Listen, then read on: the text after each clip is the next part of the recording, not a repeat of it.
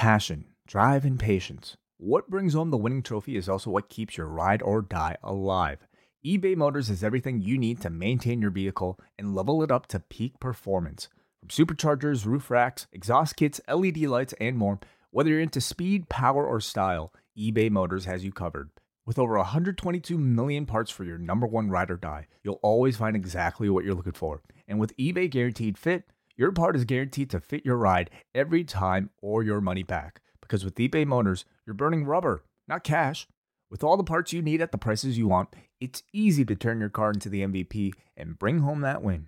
Keep your ride or die alive at ebaymotors.com. Eligible items only. Exclusions apply.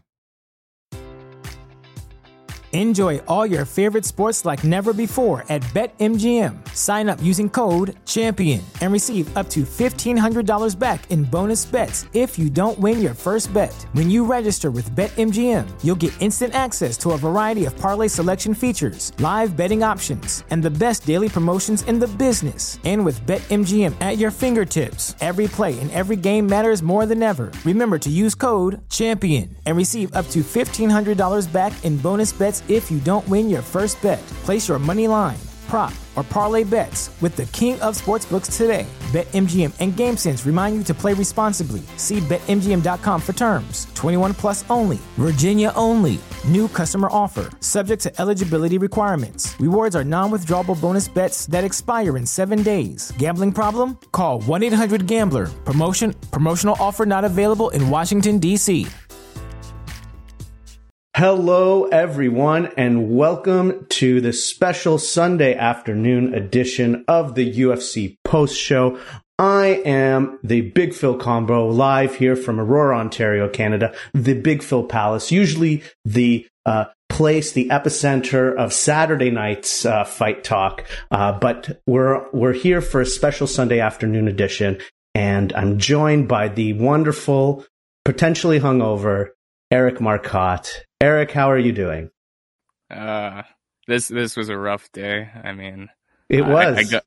I got up to rewatch the show, of course, because I didn't really remember it too much, and I'm hanging in here. You know, I made it. You made it. Yes, I barely made it. Yes, of course. Happy belated birthday to you, Eric. You're now legally old enough to drive, thankfully. So that's exciting. Yesterday was Eric's birthday, and he celebrated with a night off where he did not have to report on any mixed martial arts events, no PFL, no Bellator, no UFC. He just seemed to be hanging out and having a good time. So it was nice for you to just enjoy yourself like that. Did you enjoy yourself last night, Eric? I did. Maybe too much. There's no such thing.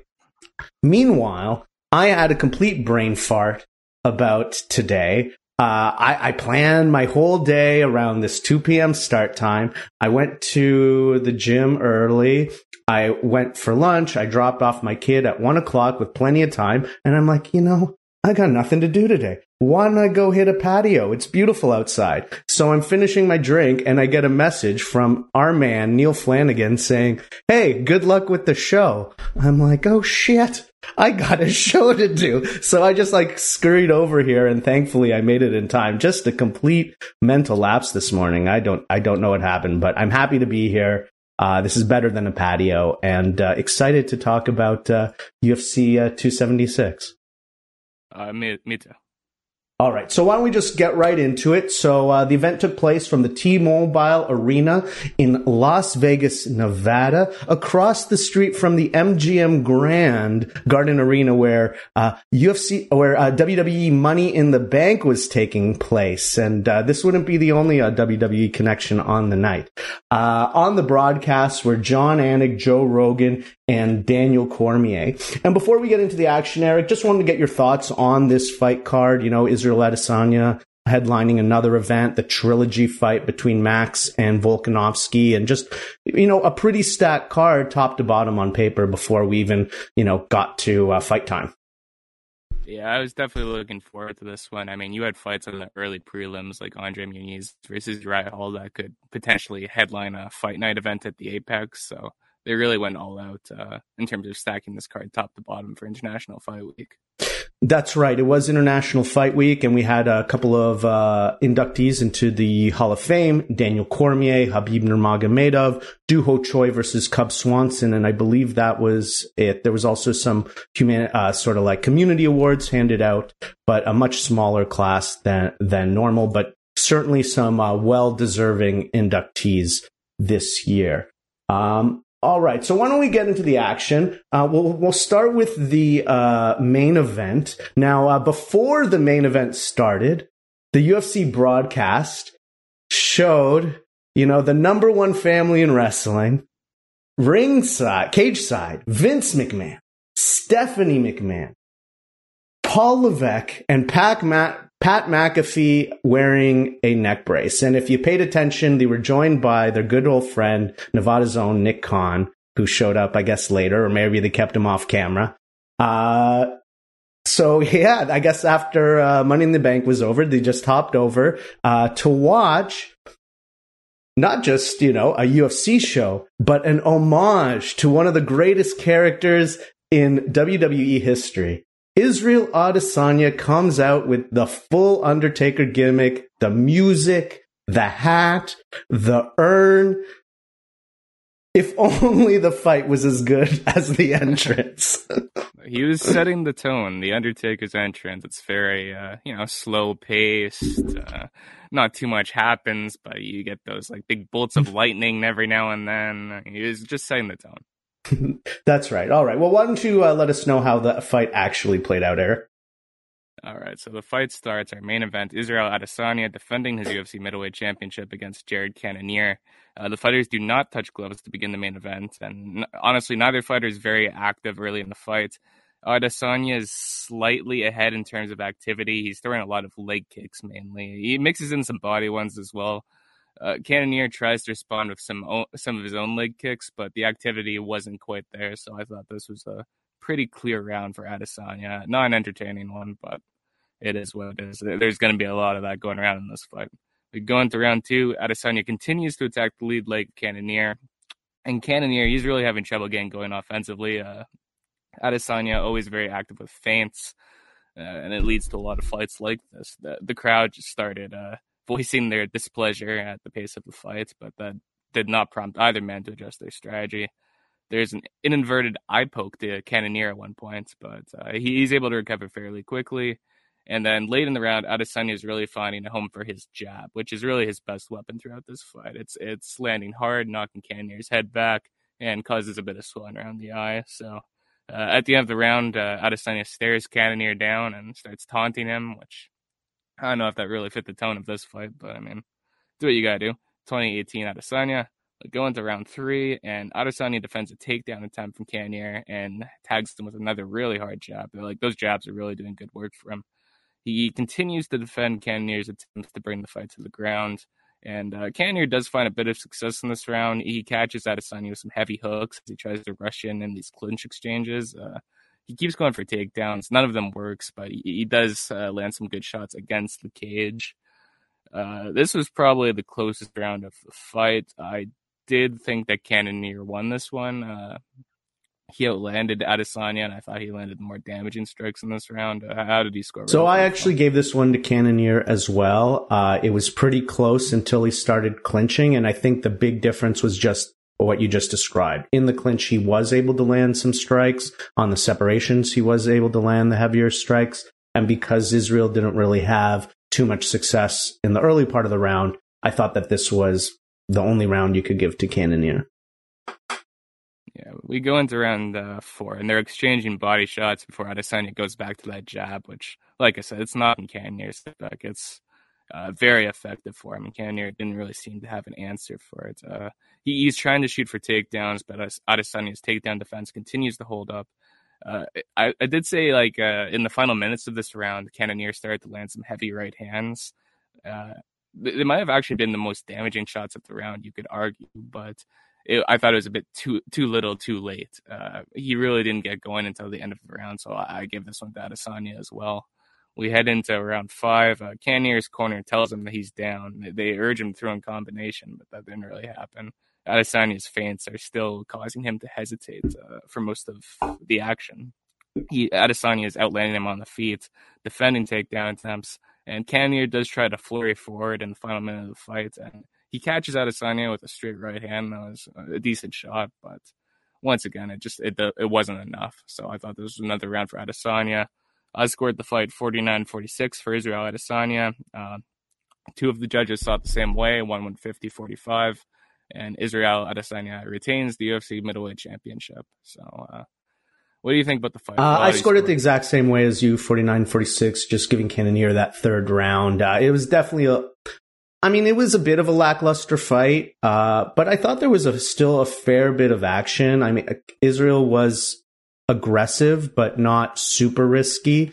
Cannonier was trying to mix it up, trying anything he could to get past Israel's defense, but it just wasn't good enough. He had far more leg kicks than he normally throws. He was trying different angles, but there was just too much of a skill gap, and it didn't really matter how much will or desire that Cannonier had. He wasn't going to overcome it. I thought he tried to pressure Israel a fair amount in this fight, but Israel was just so successful at evading. And as you mentioned, the jab was on point for most of the night, and it just stalled the advances enough.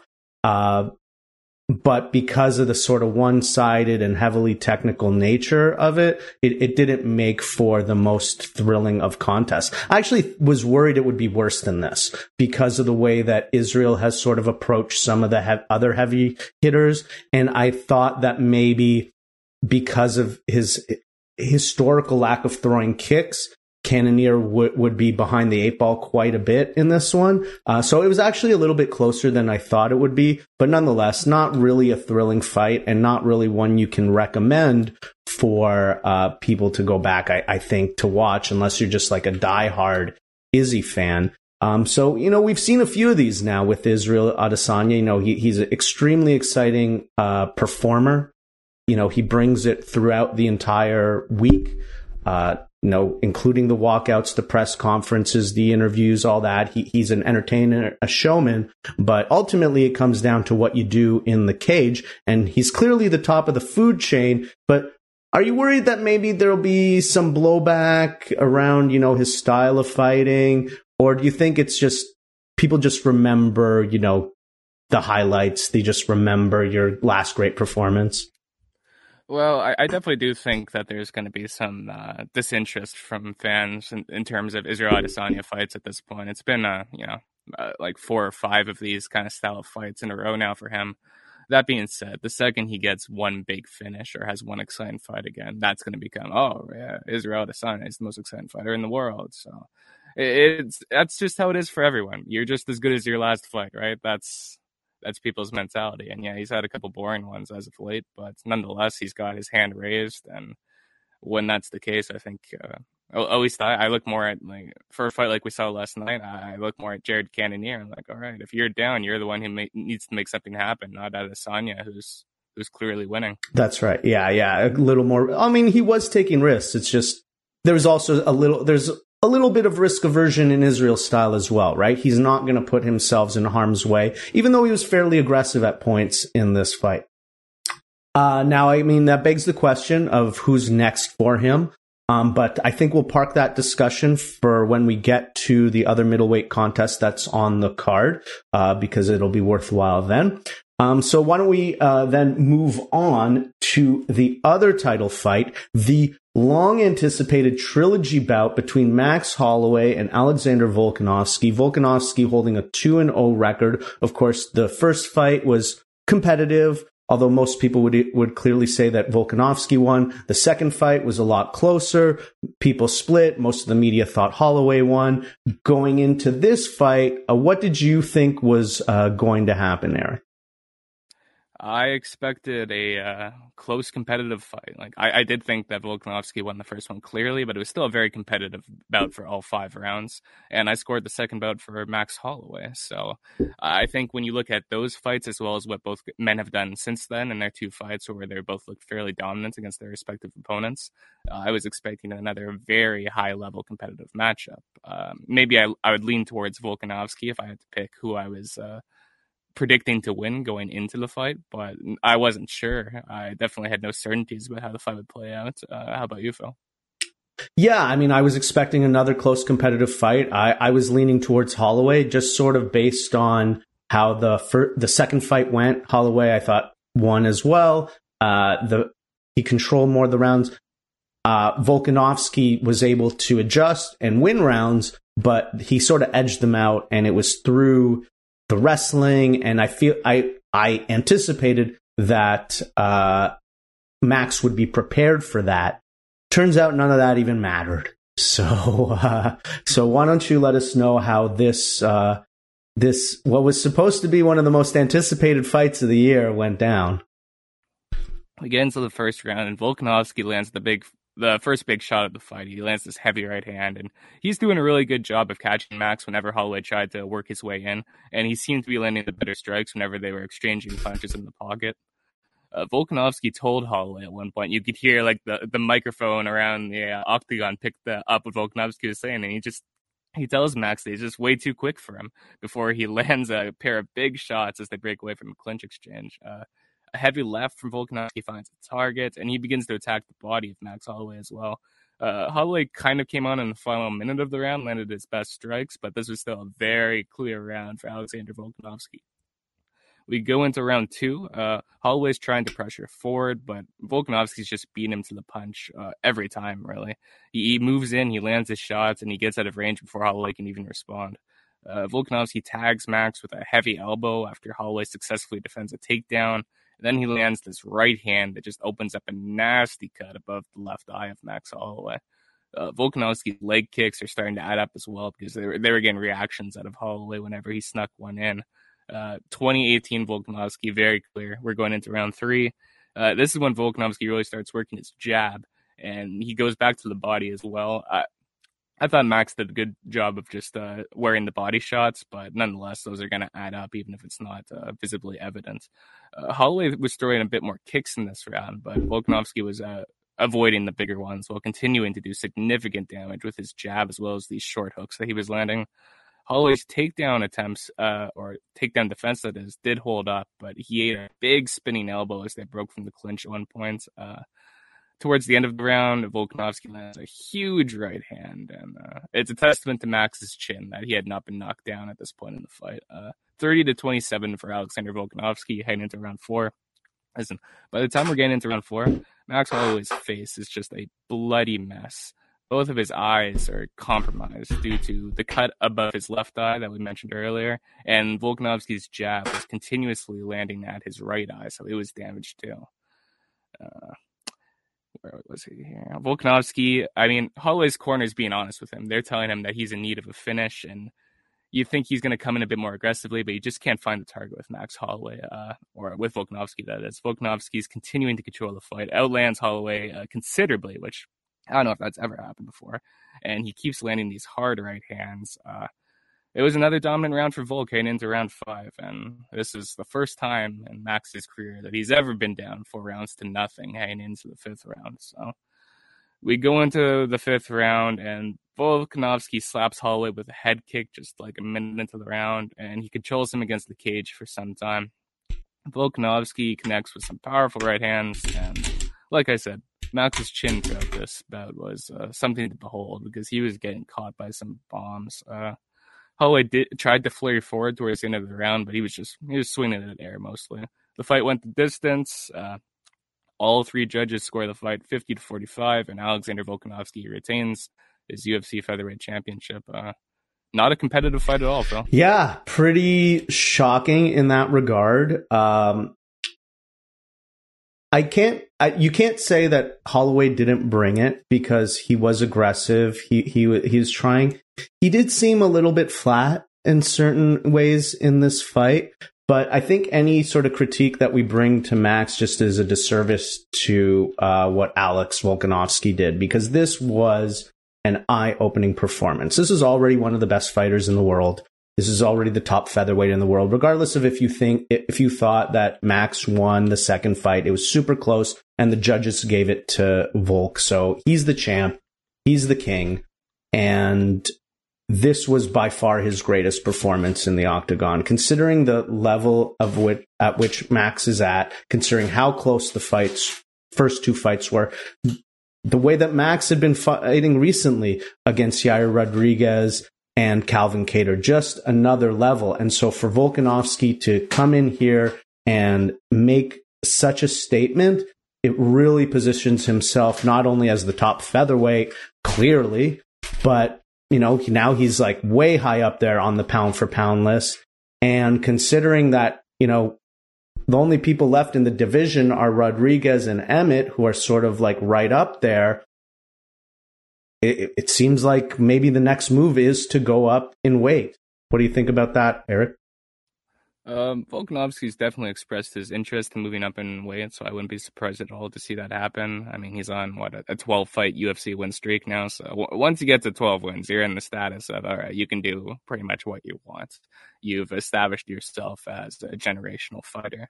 There's still plenty of fights from at featherweight. He really hasn't fought that many people since he made it to the top. He's fought Max Holloway 3 times, so like 3 of his 5 title fights are against Max Holloway, right? So there's still plenty of fighters for him to be matched up against in the future. I could see him splitting his time between divisions. I think he may have said that in his post-fight interview. So just a tremendous performance. Absolutely tremendous. He made Max Holloway look exactly like he made the Korean Zombie look. Just Max had a better chin. He made him look like Brian Ortega looked on the feet. It's incredible. I mean, in regards to the rest of the featherweight crop, there are definitely some names he hasn't fought against, but all those names seem to trade wins with each other, and nobody has really, separated themselves from the pack. We thought maybe Calvin Kattar would have an opportunity to do that. He lost that fight to Josh Emmett, very close. That's a big win for Emmett, but is it enough to really motivate people to want to see him fight for the title? Yair Rodriguez, super exciting fighter, but of course coming off of a loss to Max Holloway doesn't really put him in title contention. So the idea of Alex moving up, let's say he moves up. Do you want to see him challenge for the belt right away, or would you like to see him go against a different light heavyweight, potentially, somebody like Justin Gaethje or Michael Chandler, someone of that ilk? I think Alexander Volkanovski's on a level where he's probably not going to move up unless it is for a title. I don't see why he would, I don't want to be disrespectful and say waste his time fighting someone like Justin Gaethje, but I feel like if he does move up, it's going to be for the status of being a 2-division champion. Obviously, who that's against remains to be seen, especially if that somehow ends up getting put together next. It likely won't, as I believe he actually, Volkanovski broke his hand in the first round, so he's probably going to be out for a while. I mean, he broke his hand in the first round, and he absolutely dominated Max Holloway for the remainder of the fight. It just tells you the type of performance that we're talking about here. Sorry, I'm getting cat interference here. She's ready to she's ready to just destroy this whole operation. I can blame the no-show on her. Okay. Yes. Okay. So, he did give an impassioned post-fight speech. Volkanovski did, telling people to stand up for yourself. Don't back down, in the words of Tom Petty. And he did express a desire to become a double champ and defend both belts. He wants to be active. This is his second fight this year. I'm sure if his hand is able to recover, he'll want to get a third one in as well. All right, so now moving down the card, we get to the middleweight battle between Sean Strickland and Alex Pereira. Pereira, everybody thought he was getting rushed into this. They're trying to get him in there to face Izzy because Izzy's sort of chopping down the trees of the middleweight division, and there's not many standing. So this was definitely seen as a number one contenders fight. Even though it's very advanced in the career of Pereira, but he's quite old and he's got a lot of kickboxing experience and, of course, 2 wins, including a big knockout over Izzy. How'd it go down there? So from the opening bell, Strickland is marching forward with his hands low, very much engaging Pereira on the feet here, which wasn't a guarantee, even though Strickland is typically a striker. Pereira lands a number of leg kicks as well as some jabs to the body. And as Strickland is marching forward, a big left hook from Pierre rocks him. And Pierre is so fast once he hits him like 2 more times, knocks him out with a big right hand. And just like that, the fight's over. Alex Pierre wins by knockout at 2 minutes and 36 seconds of round 1. This is exactly what the UFC wanted. They got it here. What a finish for Alex Pierre, I guess the 4th ranked middleweight. Yeah, I mean, a lot of, Strickland had an incredible run. I mean, he was undefeated at middleweight in the UFC. All of his losses had come at welterweight, which is kind of crazy.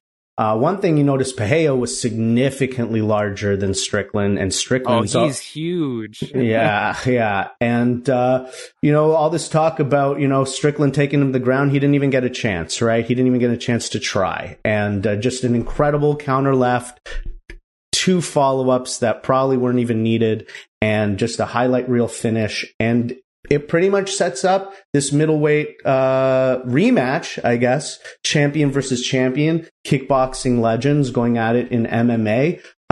So what do you think about that fight? What do you think Pereira's chances are? I mean, it's kind of hard to tell. I mean, if it's a striking match, right?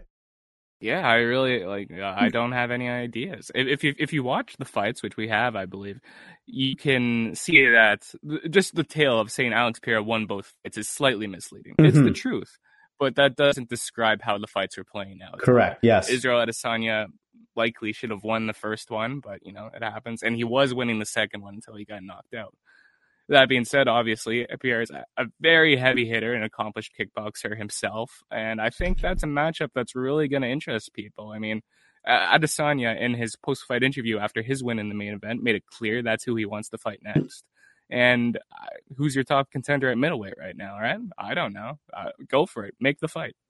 Yeah, I think so as well, especially considering that, the light heavyweight option has been already exhausted by Adesanya. And, there's a story here, right? There's some highlights to show, and it does demand to be, at least in some ways, an exciting fight. They're both counter strikers, so it's a little bit concerning what could, how that could transpire. But I think on paper, it will generate a lot of interest, even though Pereira is not a household name, but that's the UFC's job to promote him, to show those highlights. And I'm sure they'll put on another strong fight on that card as well to help bolster it. I would suspect they do it in Vegas again. Yeah, probably. All right. Now, moving down to the more exciting portion of the card, we get to welterweight Robbie Lawler versus Bryan Barberena. This fight got promoted after Miesha Tate versus who was it? Miesha Tate versus Lauren Murphy. Lauren Murphy, of course. Lauren Murphy got scrapped. I think that fight is happening a little bit later now. So this fight got promoted to the main card, and boy, was that a treat. Definitely. I was surprised this fight wasn't on the main card as it is, because this is a matchup where you look at it on paper and you're like, all right, that's going to be a banger. And it definitely was. I mean, the fight starts and Lawler's attacking the body. He's mixing in these heavy left hands to the head whenever Barberena dropped his guard. Barberena's working his jab in response, but he's getting tagged by some big shots early in this fight. Lawler's connecting with these huge uppercuts. Barberena's able to stay on his feet.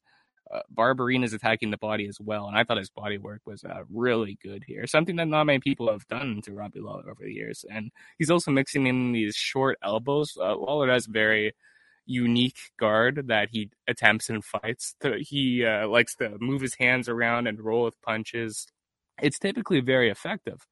But what Bryan Barberena was doing here by attacking the body, and instead of just trying to wing punches at him, hitting him with these elbows, he was finding his target in ways that prior fighters against Robbie Lawler haven't been able to. So really good work, but Robbie's still landing the better shots. He looks a bit quicker than Bryan Barberena, and that was your first round. And it was a really entertaining round. I thought Robbie Lawler won the first, but it was very competitive. We go into round two. Lawler is really working his jab, landing in some powerful shots. Barberena is eating these big left hands before he flurries forward with his own combinations. we're getting to a point in the fight where the body work has taken its toll, and Robbie Lawler is starting to. He's not slowing down a bit, but you can tell the difference in output is starting to overwhelm him because Bryan Barberena is just going. Lawler's trying to. Okay, can I reset? He's still throwing these big hooks, but the output isn't there in comparison to what Bryan Barberena was doing, and he's starting to get backed up and overwhelmed. So Barberena keeps going forward. Lawler is still tagging him with some hard shots. Like Bryan Barberena showcased a hell of a chin here. Eventually, as Lawler's taking a step forward, Barberena gets him with this big looping right hand, and it rocks Robbie. Barberena goes right on the attack, trying to finish the fight. He turns it into a brawl. Lawler's trying to swing back, but he's clearly still very hurt, and Barberena does not let up. Eventually, his volume is just a bit too much for Robbie, and the fight was being stopped as Barberena had just teed off on Lawler against the cage. Good stoppage in my mind. Bryan Barberena wins by TKO at 4 minutes and 47 seconds of round 2. Really fun fight. Yeah, excellent fight. As you mentioned in the pre-show on Thursday, Robbie Lawler, of course, he's been in wars and taken a lot of shots, but he does have a style where he's pretty effective at rolling with punches, letting them bounce off his shoulders and his hands. And he was doing that effectively, especially in the first round. Yeah. And as you pointed out, Barberena countered that with 3 aspects. First, just volume, just pure volume, the body shots, and those elbows up the middle. Those were getting through the guard. And ultimately, in the second round, even though I scored the first round for Lawler as well, he just had the heavier shots, despite Barberena having almost double the output. And then the second round, it was looking very similar. Robbie was landing even bigger shots, but the pace was just a little bit too much. And then there was one elbow in particular up the middle that Robbie just couldn't recover from. Incredible poker face, but because of the pressure of Barberena, you're not going to get a break to recover. And he poured it on. And it was a really impressive showing. I thought even by both men, like there was a lot of good aspects out of the way Robbie fought, especially for a 40-year-old going up against a really hungry, busy fighter. And then Barberena, yeah, hell of a chin. There was a game plan here in this fight, not just his typical move forward and brawl, and very effective. A win over Robbie Lawler at this point in your career, it's a big name, somebody that the fans recognize, but not a huge ranked guy. I mean, he's not ranked. So what are your thoughts on, where you'd like to see Bryan Barberena fight next? And also, what do you do with Robbie Lawler at this point, right? Is he just going to be relegated to sort of has-been fights? Because, he was very competitive in this one. I'll start with Barberena. I think Barberena is actually best utilized in fights like this. He's a fighter who does have a ceiling based on his style. And I think if you want to utilize this guy to his fullest potential, you match him up with guys like Matt Brown. You match him up with guys with Robbie Lawler. Or if you want to go high in the rankings, he once fought Vicente Luque, who fights a very similar style. And they had a hell of a fight like that too. So just look for fun fights for this guy, and you're going to go right every time. I don't know if he'll ever be a ranked fighter, honestly. But I think there's definitely a spot for him in big shows like this. Whenever you just put him against anyone, like I said, you have a fun fight, and these pay-per-view cards often need a guy like Bryan Barberena. As for Robbie Lawler, kind of the same boat. His prime is a long time ago, but he can still go. You match him up against the more entertaining older fighters in the division, put him against Matt Brown or Carlos Condit, who I think is actually retired now, but that type of fighter, and there's still value in Robbie Lawler. So there's no last run to a title for Robbie. That's not happening. But he's still fun, and he can still do interesting things. He's not a guy who just goes out there to brawl. He's a very good fighter. Absolutely. One thing on Bryan Barberena, just to end it off, is as well, we've definitely seen an incredible maturation through his UFC career, even though, as you say, there may be a ceiling on where he can go. He's improved dramatically since, we saw him beat Sage Northcutt a few years ago, and all those fights that have followed. So yes, he's a brawler, he's a wild fighter, but he's getting better and he's getting smarter. And I'm not really willing to say he'll never be ranked. I mean, I don't think he's ever going to be a title challenger, but I wouldn't be surprised if that pressure and just that able to withstand, powerful shots wins him a lot of, grindy type fights. Yeah, I don't disagree. All right. So next up to start the pay-per-view, we had Sugar Sean O'Malley going up against what theoretically on paper was his toughest matchup to date, Pedro Munhoz. How'd this one go? This was an interesting one on paper because Munhoz has a style that you would say, okay, this guy loves to throw leg kicks. Sean O'Malley doesn't like leg kicks. And guess what? This fight was the leg kick fight because for its entirety, this fight consisted of Pedro Munhoz throwing leg kicks at Sean O'Malley.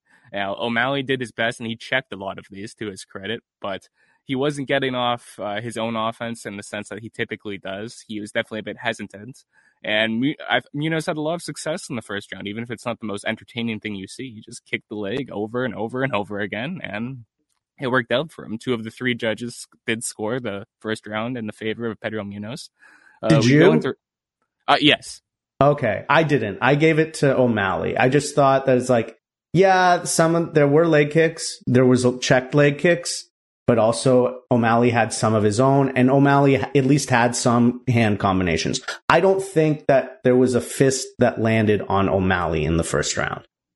No, but I mean, O'Malley only landed like 2 punches too. It was just.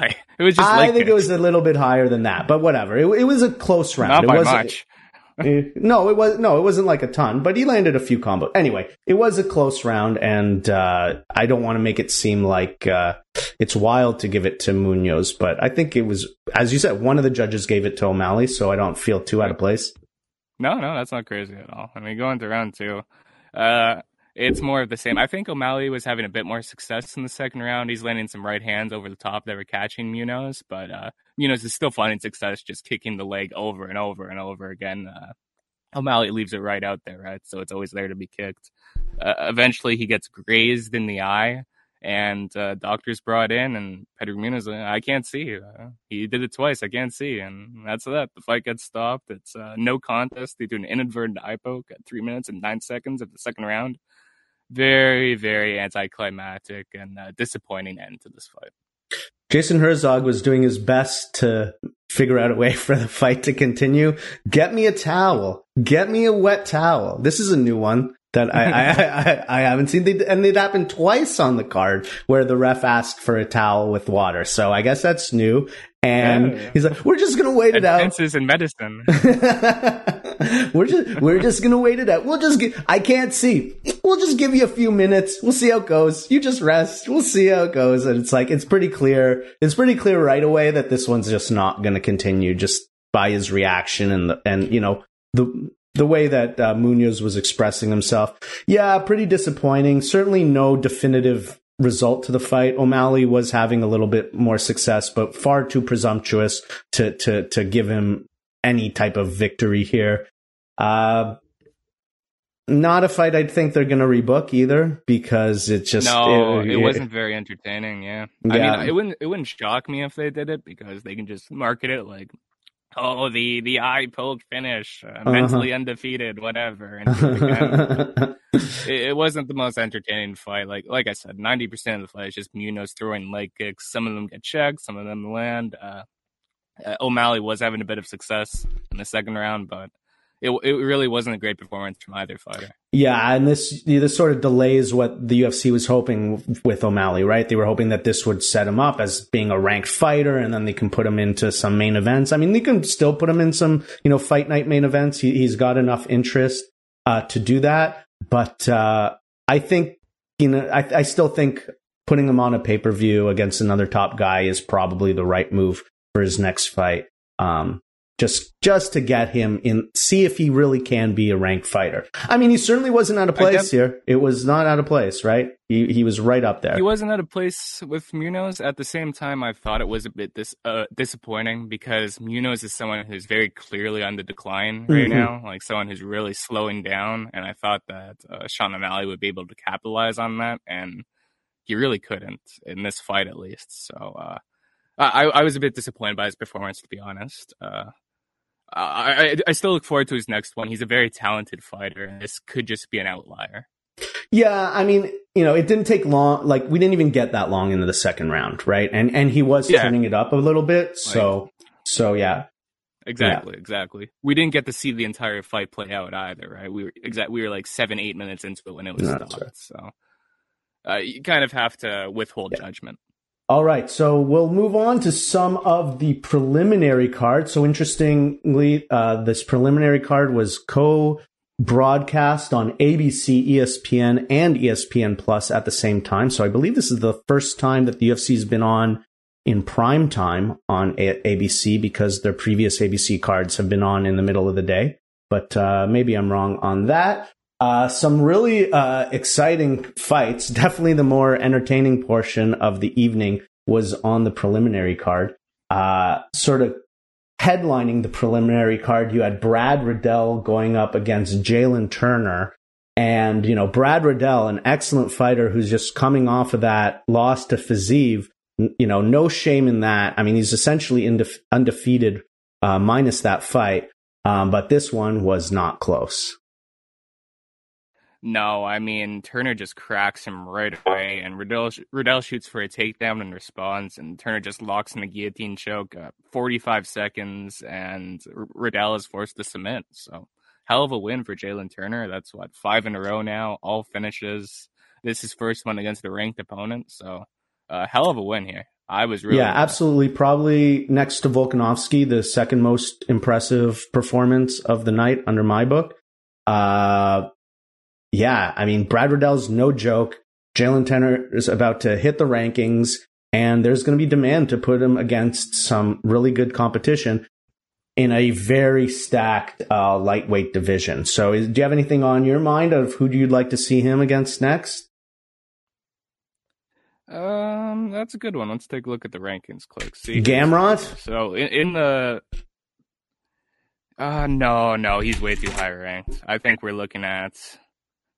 Dan Hooker, Armin's a good one coming off the loss, actually. I could see them playing that fight together because he looked fantastic despite losing that one. So I like anything with Armin Tsarukyan I'm down for. So yeah. Yeah, he's great. He's fantastic. Yes. All right. Okay. And then prior to that fight, we had Jim Miller taking on Donald Cerrone. Donald Cerrone being booked multiple times this year to face Joe Lauzon. After that fight fell apart for the third time, or at least the second time. I think it was the third time. The UFC said they're never going to book that fight again, and they quickly rebooked Jim Miller versus Donald Cerrone for this event. How'd it go down, Eric? Yeah, the Cerrone-Lauzon one was just one of those cursed fights. So they opted to pull the rug, and we had him fight Jim Miller instead in a rematch of a fight that happened nearly 8 years ago that Donald Cerrone won by a second-round knockout. So we start the fight, and he actually has a fairly similar strategy here. He's attacking the body with kicks, and in response, Miller flurries forward with combinations of punches. Cerrone lands a strong leg kick at one point, but he never really goes back to that, which I think was a bit of a mistake on his part. Cerrone's doing a pretty good job of utilizing his size advantage over Miller. Like, I thought Miller was having trouble finding the range early, while Cerrone is able to pick apart at him from the outside with kicks. Eventually, though, Miller grabs one of those kicks, takes him to the ground. Miller lost the positioning, and despite Cerrone taking top position, I thought Miller was pretty active off of his back, so Cerrone wasn't really able to do much while Miller's threatening submissions for the remainder of the round. We go into round two, and Cerrone catches Miller with a head kick, but he kind of slips as he's doing it, and Miller just rushes forward and locks in a guillotine choke, and he takes Cerrone down, and it locked in. Cerrone's forced to tap out, so Jim Miller wins by guillotine choke at 1 minute and 32 seconds of the second round. Weird finish. I don't know if I've ever seen someone just get head kicked and immediately win like that before, Yeah, well, it looked impressive finish. It looked like he also landed a shot of his own at the same time. So he landed a body kick. Yeah, and then Cerrone slipped, and he just jumped on it, and then when Jim Miller gets a guillotine, it's pretty hard to get out of it, and that there was no getting out of it for Cowboy Cerrone. Immediately after the fight, Cowboy Cerrone takes off his gloves, puts them in his hat. Jim Miller defers the post-fight speech to Cowboy Cerrone, and Donald Cerrone retires in the ring after losing this fight. This fight also makes Jim Miller the most winning fighter in the history of the UFC. Cerrone would have taken that crown had he got the W. But Cerrone retires. He says he doesn't love it anymore, and he wants to go to Hollywood and become a movie star. So any thoughts on, the career of Donald Cerrone? I think we can both agree he's guaranteed Hall of Famer. I mean, I really don't have any strong opinions about his film career, Phil, but if you say that he's the Hall of Fame actor, I'll believe you. No, he's definitely a UFC Hall of Famer, one of their most consistent, active, and entertaining fighters since he joined the promotion. I mean, he was a very good fighter in his prime as well, challenged for the title, and he has wins over the likes of Eddie Alvarez, Benson Henderson, Charles Oliveira, the last lightweight champion. So a hell of a run for Donald Cerrone. He had some success at welterweight too when he briefly moved up to that division. Yeah, and this fight, he was throwing in it. He was in this fight. It wasn't like some of his more recent performances where he sort of just seemed like completely washed up and overwhelmed. He was trying to win here, but it just didn't work out for him. So happy trails to the Cowboy. Good luck in retirement. Good luck in Hollywood. And we'll see you in a few months when you come back. Okay. All right. So I'll quickly breeze through some of the other results on the card. You had Ian Gary looked very impressive in his victory over Gabriel Green. Gabriel Green, one of the tougher fighters that Gary's fought in the UFC, and Gary controlled the distance. Green was very game. Tried his best to pressure Gary, but Gary's movement was incredible. His jab was incredible, and he had a clear 30-27 win on my book. You also had Dricus du Plessis, a favorite going into this fight with Brad Tavares. A bit of a surprise there, but Tavares had a very strong first round. Du Plessis tried to go for a souffle, as he put it, and he ended up on bottom, but he was able to get up.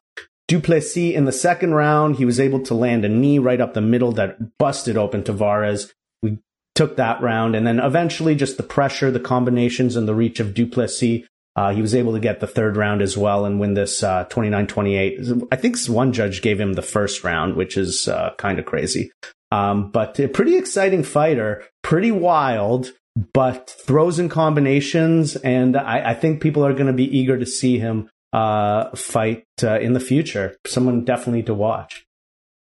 Yeah, that was a fun fight, and Tavares, never an easy guy to beat. He's kind of been the gatekeeper of the middleweight rankings for a very long time, so that's a big win for Du Plessis. Then on the early prelims, we had Uriah Hall taking on Andre Muniz. As you mentioned, this could headline a fight night. Andre Muniz with that amazing victory last year over Jacare Souza, where he broke his arm.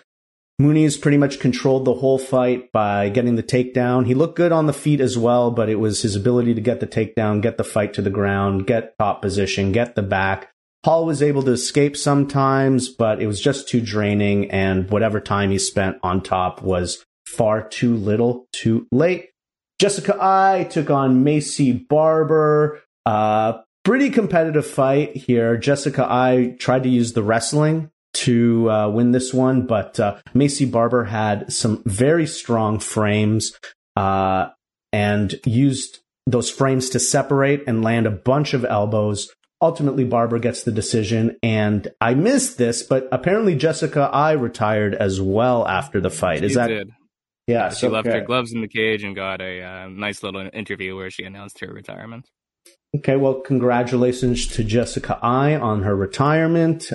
She fought for the title. She's been a contender for several years, but it does seem like the division has passed her by.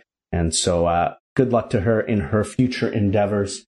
And to start the early prelims, we had Jessica Rose Clark taking on Juliana Stoliarenko. Stoliarenko goes for an armbar immediately and gets it. that was it. I mean, there wasn't much to it other than that. And we really had the card bookended because in the main event, Israel Adesanya walks out to the Undertaker theme song, and to start the card, Jessica Rose Clark walks out to the Shawn Michaels theme song. So. Yes, but unfortunately, the WWE music didn't have the same successful result for Jessica Rose Clark as it did for Israel Adesanya. It's because Vince wasn't sitting right by. If Vince had been cage side, the performance would have hit another level, I'm sure.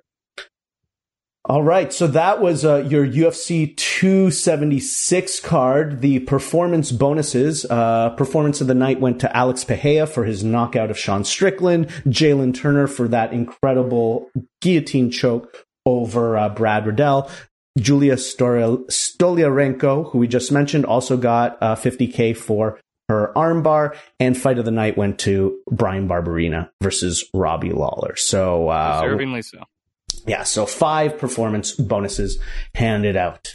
All right, what do we have coming up? Next UFC event taking place next weekend from the UFC Apex, our favorite venue. It's a pretty weak card, but it's a hell of a main event, as you've got Rafael Dos Anjos taking on Rafael Fiziev. This fight has been booked before.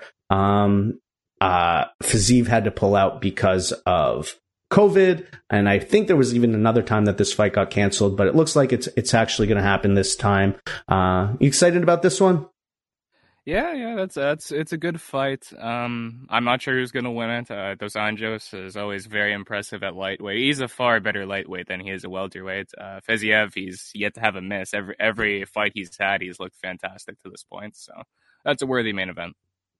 And Amin Zahabi on that card as well, somewhere on the preliminary portion. So somebody we haven't seen in a bit.